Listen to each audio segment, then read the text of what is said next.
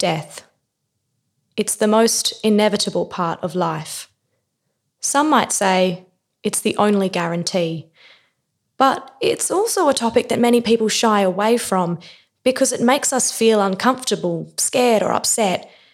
It's often swept under the rug, not acknowledged or talked about until, of course, we come face to face with it ourselves.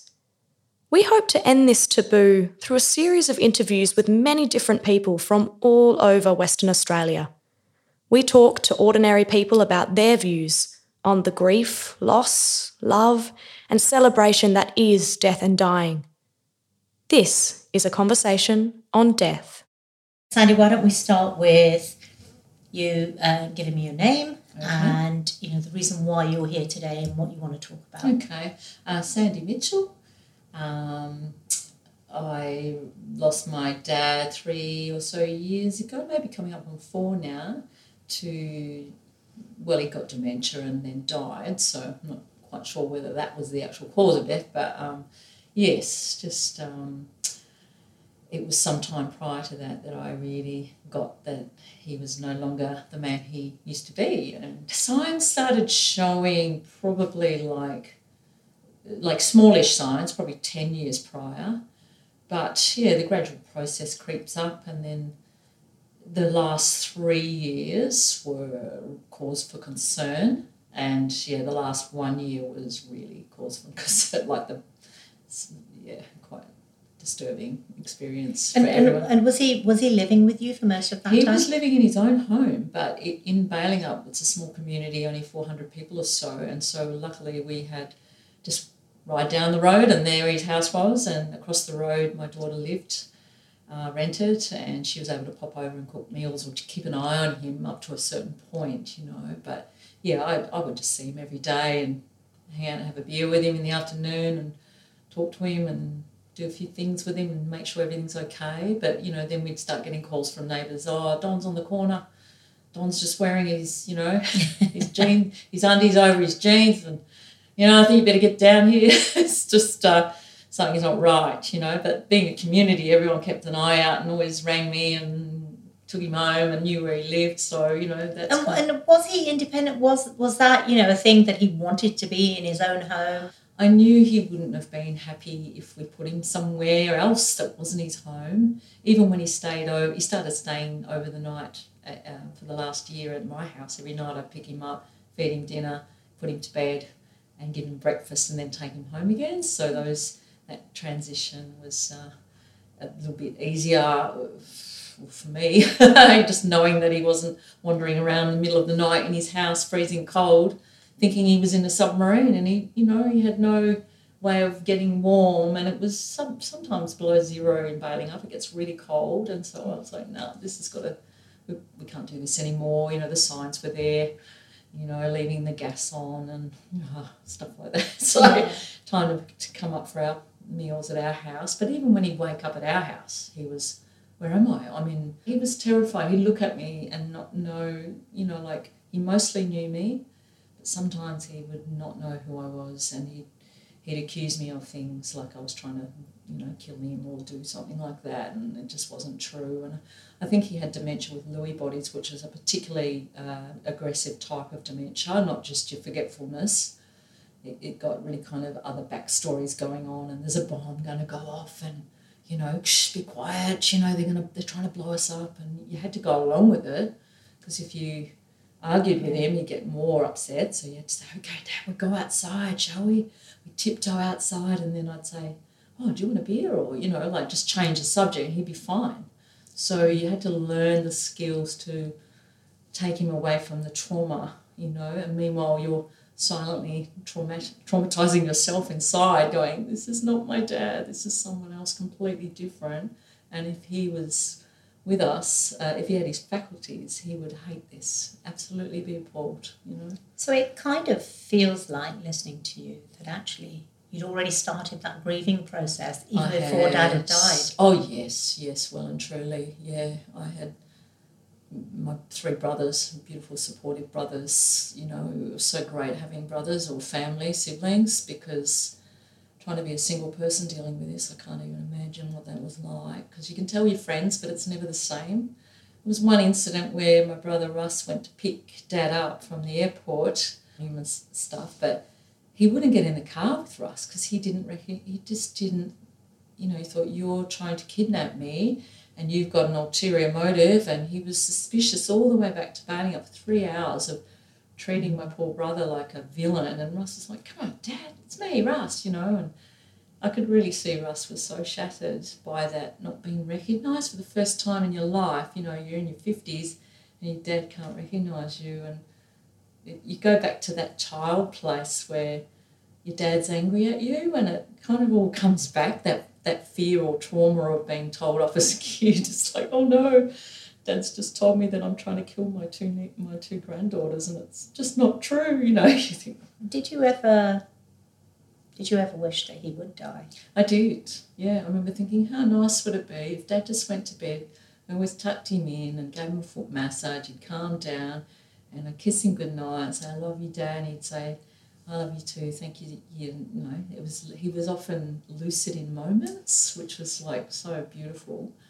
But then I would go, wouldn't it be great if Dad just never woke up, because I could see how traumatised he was with the whole thing.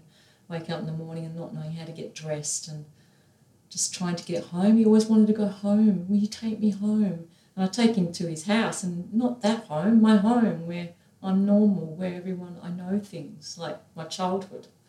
It was heartbreaking because I couldn't do it, it just didn't exist. And when do you think, the penny dropped that actually he needed to be somewhere else and that he couldn't manage it and neither could you? Yes, when he just started leaving the home at night, apart from, like I mentioned, leaving the gas on because he didn't have any sense of smell. And we'd walk in there with gas, it's just totally dangerous. And then I was like, nah, this can't go on. I love the idea of him being at home. It's the last semblance of normality. I didn't want to take that away from him. So with Maddie across the road doing pills and meals, it still wasn't enough.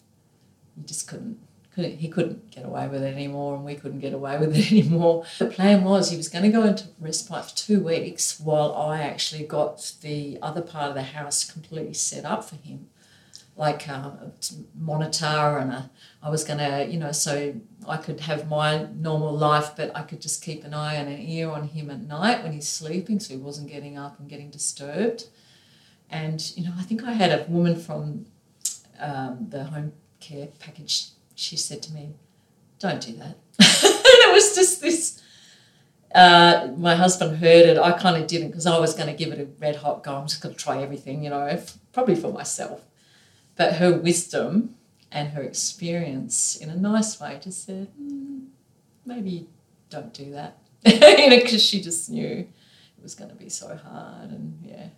And after Dad went in for the 2 weeks, we were getting everything together, and then he actually had the biggest meltdown ever, and they thought he was having a stroke. He just couldn't speak. He just looked terrified, and I think it was all, he finally looked around and realised he was in that place that he never ever wanted to be. Dad was someone that always said, look, if I ever get blah, blah, blah, just push me off a cliff or just mother me, I just don't want to be around. He was a great candidate for voluntary assisted dying, for sure. But when you get dementia, I don't think you have a say, unfortunately. You can't actually say, yeah, when I get dementia, I want to go, give me the pill, because you got dementia and you're not lucid and you can't say, I want to sign here, It's the biggest travesty because I reckon those people need it just as much as people that have, say, terminal illnesses or pain, I mean, like you said earlier, you're so lucky that you've got siblings to share that Yeah. with.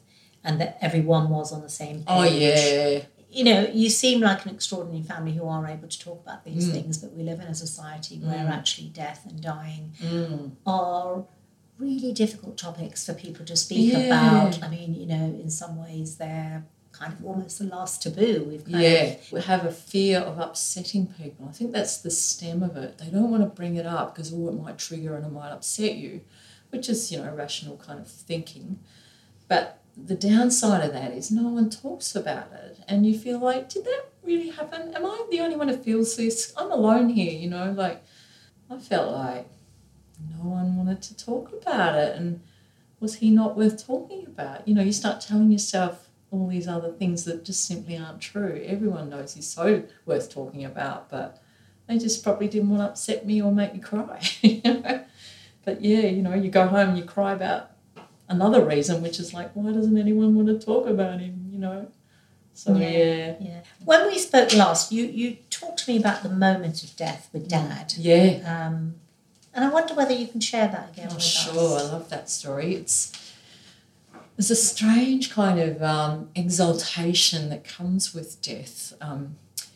Death that is to be expected kind of death, I mean, not just, you know, it wouldn't be if it was an accidental death, but, you know, Dad was in a kind of coma for about 5 days where he was just breathing steadily, and prior to that he was thrashing and anxious and moaning and trying to talk and freaking out, and it was really hard to be with him and hold his hand, you know, because he was so disturbed. And so the last 5 days were like this transition from that horrible stage into dying, and this lovely kind of tranquility about that process where we were all able to get around him and just talk to him, even though they say hearing might be the last thing that goes, and hopefully some of those words went in. And anyway, this hot January night, we were in the kind of like a hospice in the hospital where the family were allowed to kind of be there, or one couple. So Sean and I had a fold-out bed next to Dad's, and there was a very loud air conditioner on, so I couldn't quite hear his regular breathing.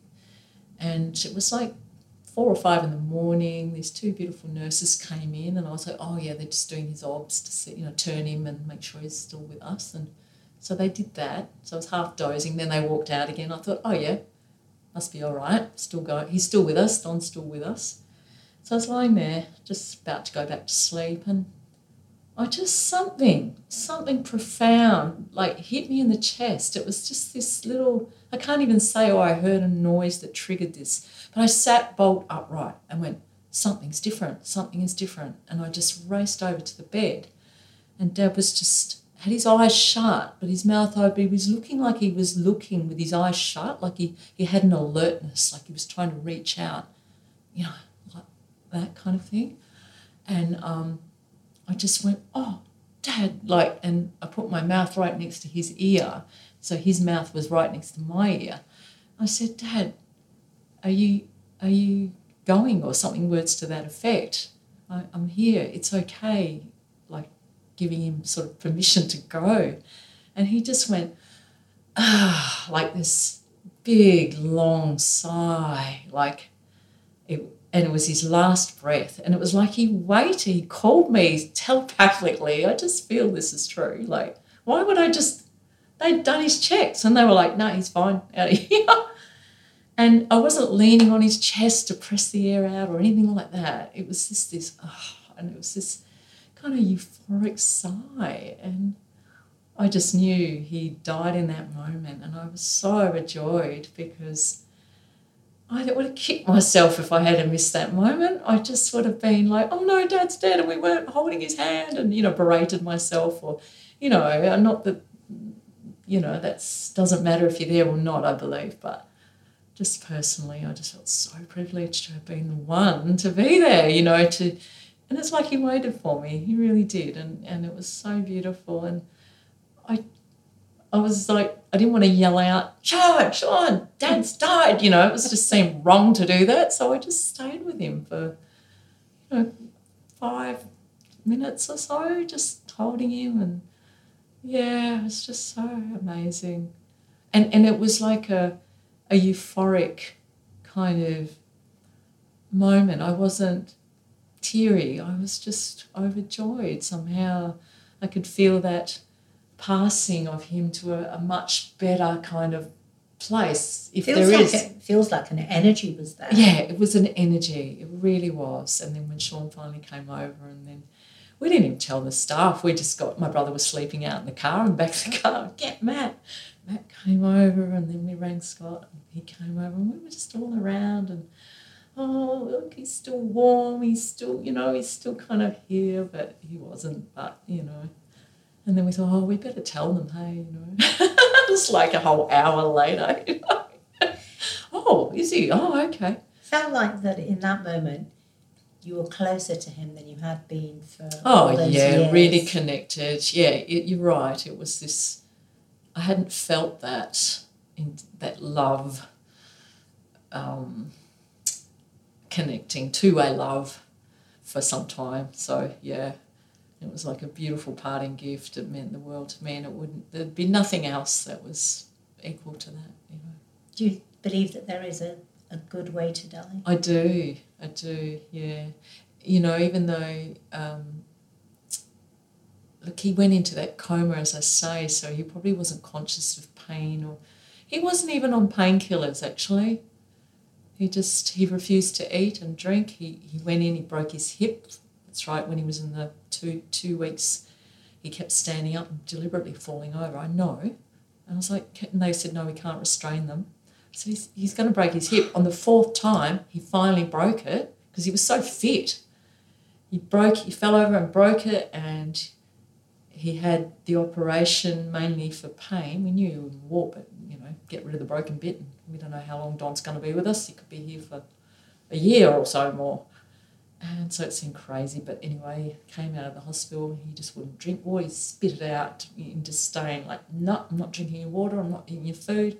I'm getting out of here. And I know, there's no doubt that he had that conscious decision, I don't want to be here.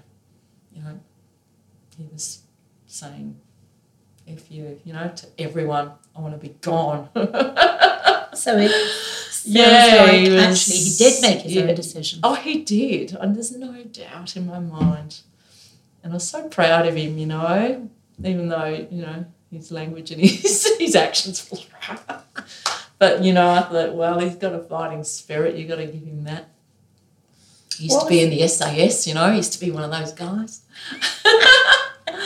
What did it feel like? Just you know, when your brothers came and you had that hour or an hour, Oh, you know. Great. Just so intimate, you know, just like touching, holding his feet and going things like, oh, Dad's got your feet, Matt, you know, like just talking about life and similarities and playing music and, oh, Dad, I love this song and, yeah, let's put that on.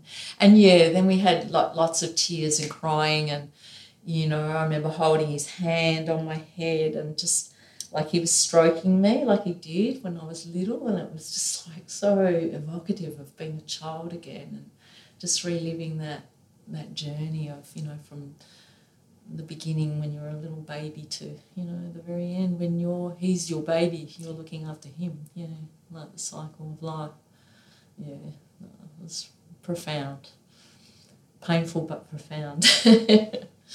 And in terms of, you know, sort of the funeral, and you say you come from quite a close-knit community, you know, a remote community, quite everyone is involved in some way or the other. Yeah. A, because they all knew him, but also saying goodbye becomes almost a community thing that we perhaps, you know, in cities don't have as much. No, yes, that's right. Yeah, well, we hired a bus for all the locals to get on.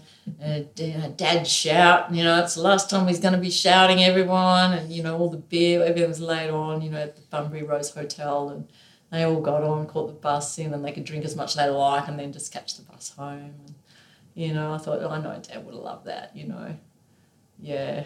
He was such a great storyteller, and he, you know, I just love when Dad would tell a story about his past. He's actually written it in a book, Memoirs, Manji Boy it's called, and it's just about growing up in Manjimup as a young boy during the war and post-war. It's just brilliant. Sandy, how important do you think ritual is in the whole death process? Absolutely important, yeah. Yeah, ritual with anything, actually. Just makes it really, whether it's celebrating a birthday or anything, if you make a bit of a fuss and put on extra special this or that or play songs, or, you know, suddenly it just makes it momentous and therefore present in your life. And it wasn't just like a passing thing, so-and-so's birthday or anniversary, today was the day they died, and we didn't do anything, didn't mark the occasion. It just seems so ordinary somehow. So, yeah, I think as humans we have a natural leaning towards ritual. Yeah, well, I do.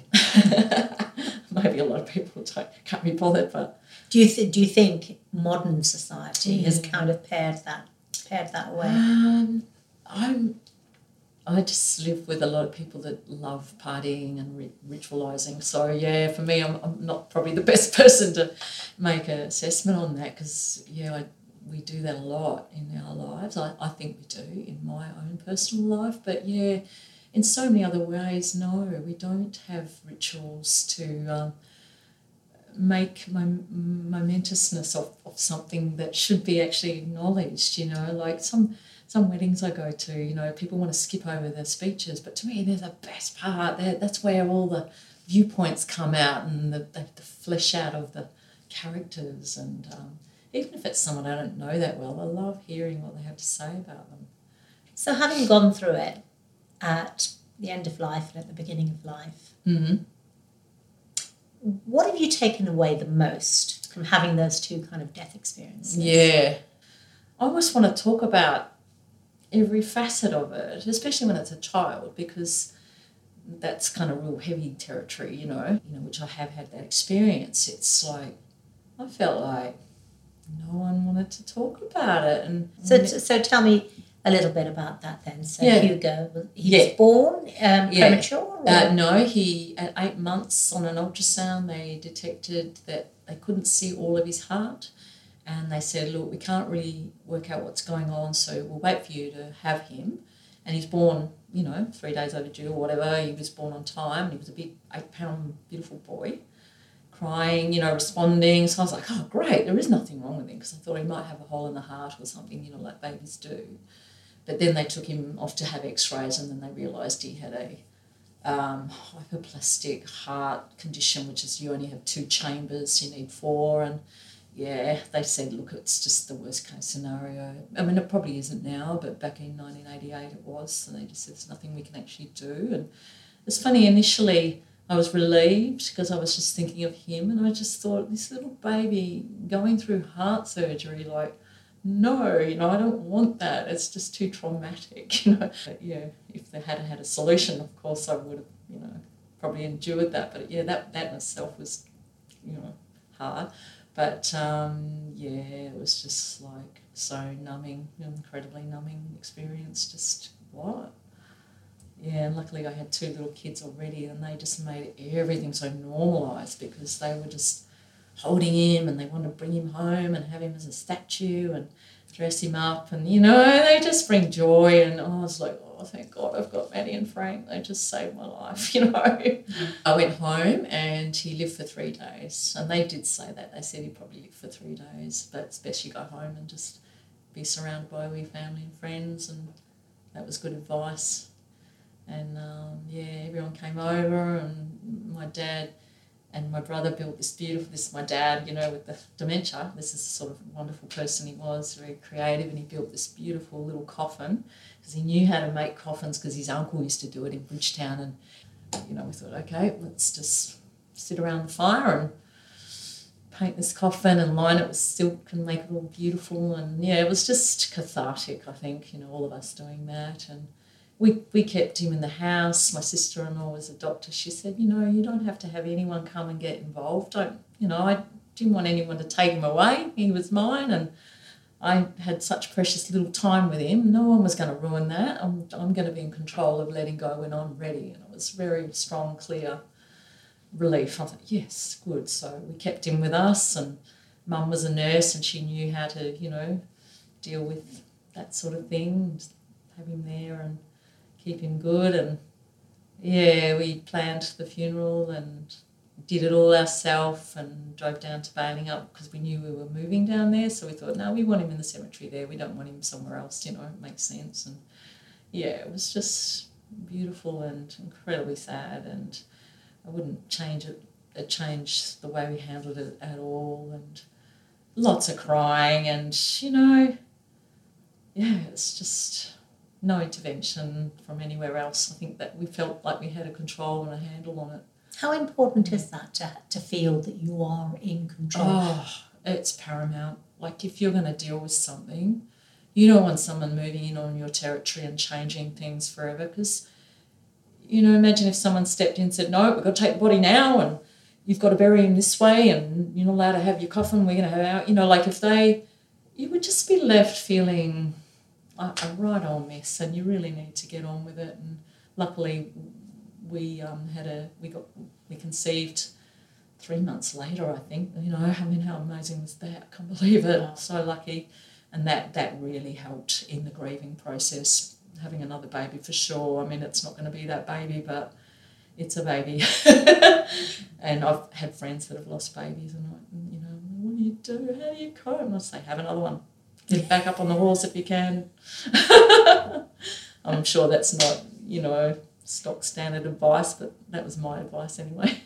So, I mean, you know, and that is a similar story when people talk about miscarriages, which is that people don't want to upset you, so they don't say anything. Yeah, it's funny. I had a friend who had a stillbirth, 6 months or something, quite long term, and I'd just lost Huey, so we were quite close, so it was really great to be able to share. And anyway, she gave birth naturally when it was just going to come out, and I made this baby because of my experience of how people didn't want to get involved really. I made this baby, even though we knew she died, this whole baby outfits, like I sew, you know, so I made this beautiful layette, you know, of all the baby things, and, you know, she had a name, and it was just, and, you know, the mother's husband he thought that was like inflammatory, or, you know, I don't know what word, but she was so touched, and she just thanked me so much for being so involved with and acknowledging this child, you know. It really was there, and it really was a baby, you know, and her loss was real. So, did you think that the grieving process for Dad was different from the grieving process with Huey? Yeah. Did you feel that people around you, not necessarily your family, but people around you, do you think they reacted differently? Yes, yeah, they were way more happy to talk about Don, because he's such a colourful character and he had such a big presence because they knew him for so long. And, it was easy for people to talk about Don all the time, so I didn't have any no one's acknowledging or wanting to bring up my dad. Yeah, that was never a problem. So, but with Huey, babies, I don't know, it's kind of more taboo somehow. Oh, no, it's just, it's more unlikely, so, of a baby dying than it is a person of old age. And so, you know, with Huey, we only had 3 days, so, you know, I remember having a little bath with him and little moments of incredible intimacy, you know. And so with Dad, you know, I was trying to make him stay and live with us, and I thought, we can cope with this. And did you feel that you actually had time to grieve while he was living? Yes. I'd come home and I would debrief all the time. And I think my debriefing was Sean and friends. God bless them for listening. It was a very intense debriefing few years there that a lot of people had to put up with. But, you know, they were great, empathetic friends, you know. But, yes, I think through talking was my main, right, you know. And my friend Lisa, you know, she's got a very elderly mum, and we just talked a hell of a lot about, you know, try this, try that, and, you know, supporting one another. And, yeah. Do you think families get enough support? I don't think there's any such thing as too much support. I think you can always just say, no, I've had enough of this kind of talk, I need to go for a run, or, you know. But I just think you can't hurt someone by just always asking the question, let's talk about this, and how do you feel? It's so valuable to have that, or just being lucky enough to be in a family where you feel comfortable with someone who's going to actually listen. I think just connecting with people more, because you just don't know when they won't be there anymore, you know, and it's like you just want to make sure the calibre of conversation or interaction you have with someone is really like 100% and not crappy, or if it's crappy, go back and reiterate and just say, oh, I'm sorry, you know, like it doesn't matter how tiny it is, or insignificant.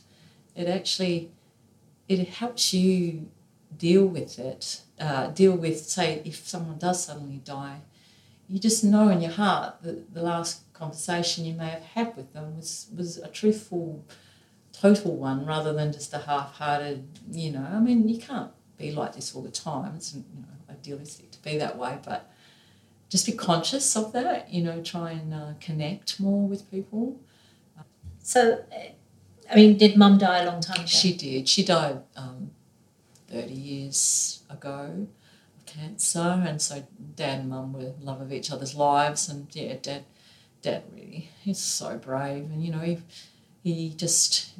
left. He was in Perth when Mum died, so he thought, no, I'm not going to sit at home here. I'm going to go to Balingup, where Sean and I were with our little kids. I'm going to make a life for me. He loved Balingup. He was a country boy, and he made his own friends straight away, and he was into bought microlight aeroplanes and flew them around, and bought a motorbike, and he reverted back to being like a bogan teenager. It was hilarious. He did some stuff that Mum probably wouldn't have approved of, but he was having fun, and he just was living life and sucking the marrow out of life, and that was just Dad all over. So, and that was a great thing about Mum. She was a much more tempering effect on him, but he needed that too, because if he never met her, I think he would have kind of gotten into a bit of trouble somehow. So they both were great for each other. Like, he was really exciting and imaginative, and but she loved that about him. Was that goodbye harder? For my mum, well, yes. And that, I talk to my mum every day. I haven't even touched on Mum. It's funny, isn't it? But, every day I go to this place in my garden. Not every day, but nearly. Whenever something's bothering me or I'm worried, I just say a little kind of prayer, I suppose, to Mum, and just say, can you please look out for such and such, or, and that straight away makes me feel, right, great, that's going to be okay now. And, I know, there's no rhyme or reason as to why that should work, but it just does for me. So, yeah, I love it. But she was a lovely, beautiful nurse, listening, kind, funny person and was a great sewer and taught me everything I know about dressmaking. And I think of her every day. Her photo is right above my sewing machine, and whenever I'm making something really important, I always look at her and go, Mum, you know what to do, which means she's going to make it go okay, and I'm going to take the right path when I make cutting decisions and stuff. And it works, Or I'm looking for the missing button. Mum, help me find the missing button. There's 3, I need 4. It'll turn up. It's amazing how much that's happened. And, I have great fun with her, and she's just alive in my soul every day. She's such a big part of my life, even though I was 30 when she died, and I'm 61 now, so, But, yeah, the way they loved each other was a beautiful thing, and that's why our family was so lucky to grow up under their parentage, because they never fought, or if they did, they kept it away from us. They had their own private fights, and we didn't know about it. They were very united, front, and they were really great in making us independent and learning the hard way and just getting out there and making mistakes, Yeah, they just were the perfect balance for each other and for us too. So hopefully some of that's rubbed off on our kids, She's just so with me now that I don't feel like it's a death. She's with me. I talk to her, I communicate, I know how she thinks. I've got a really strong recall of who and how she was. I love bringing them to life. Yeah, and talking about things they said and did, because people love it, when you bring up someone's name, that a friend of ours, that died prematurely, and I remember when she and she said this, and everyone just laughs and goes, oh God, wasn't she great, and it just keeps the memory living longer. And there will be that point in time when no one knows who you or I are, and to even have a conversation anymore, this is the ever evolving thing that happens. But while I'm alive, I'll try and make everyone alive for as long as I can anyway. Thanks for listening. This interview was recorded on the lands of the Whadjuk Noongar people, and we pay our respects to their elders, past, present, and emerging. This oral history collection was commissioned by the State Library of Western Australia and produced by Louisa Mitchell from the Centre for Stories. Narration by Louisa Mitchell. Editing by Mason Velios. And special thanks to executive producer and interviewer Rita Alfred Segar.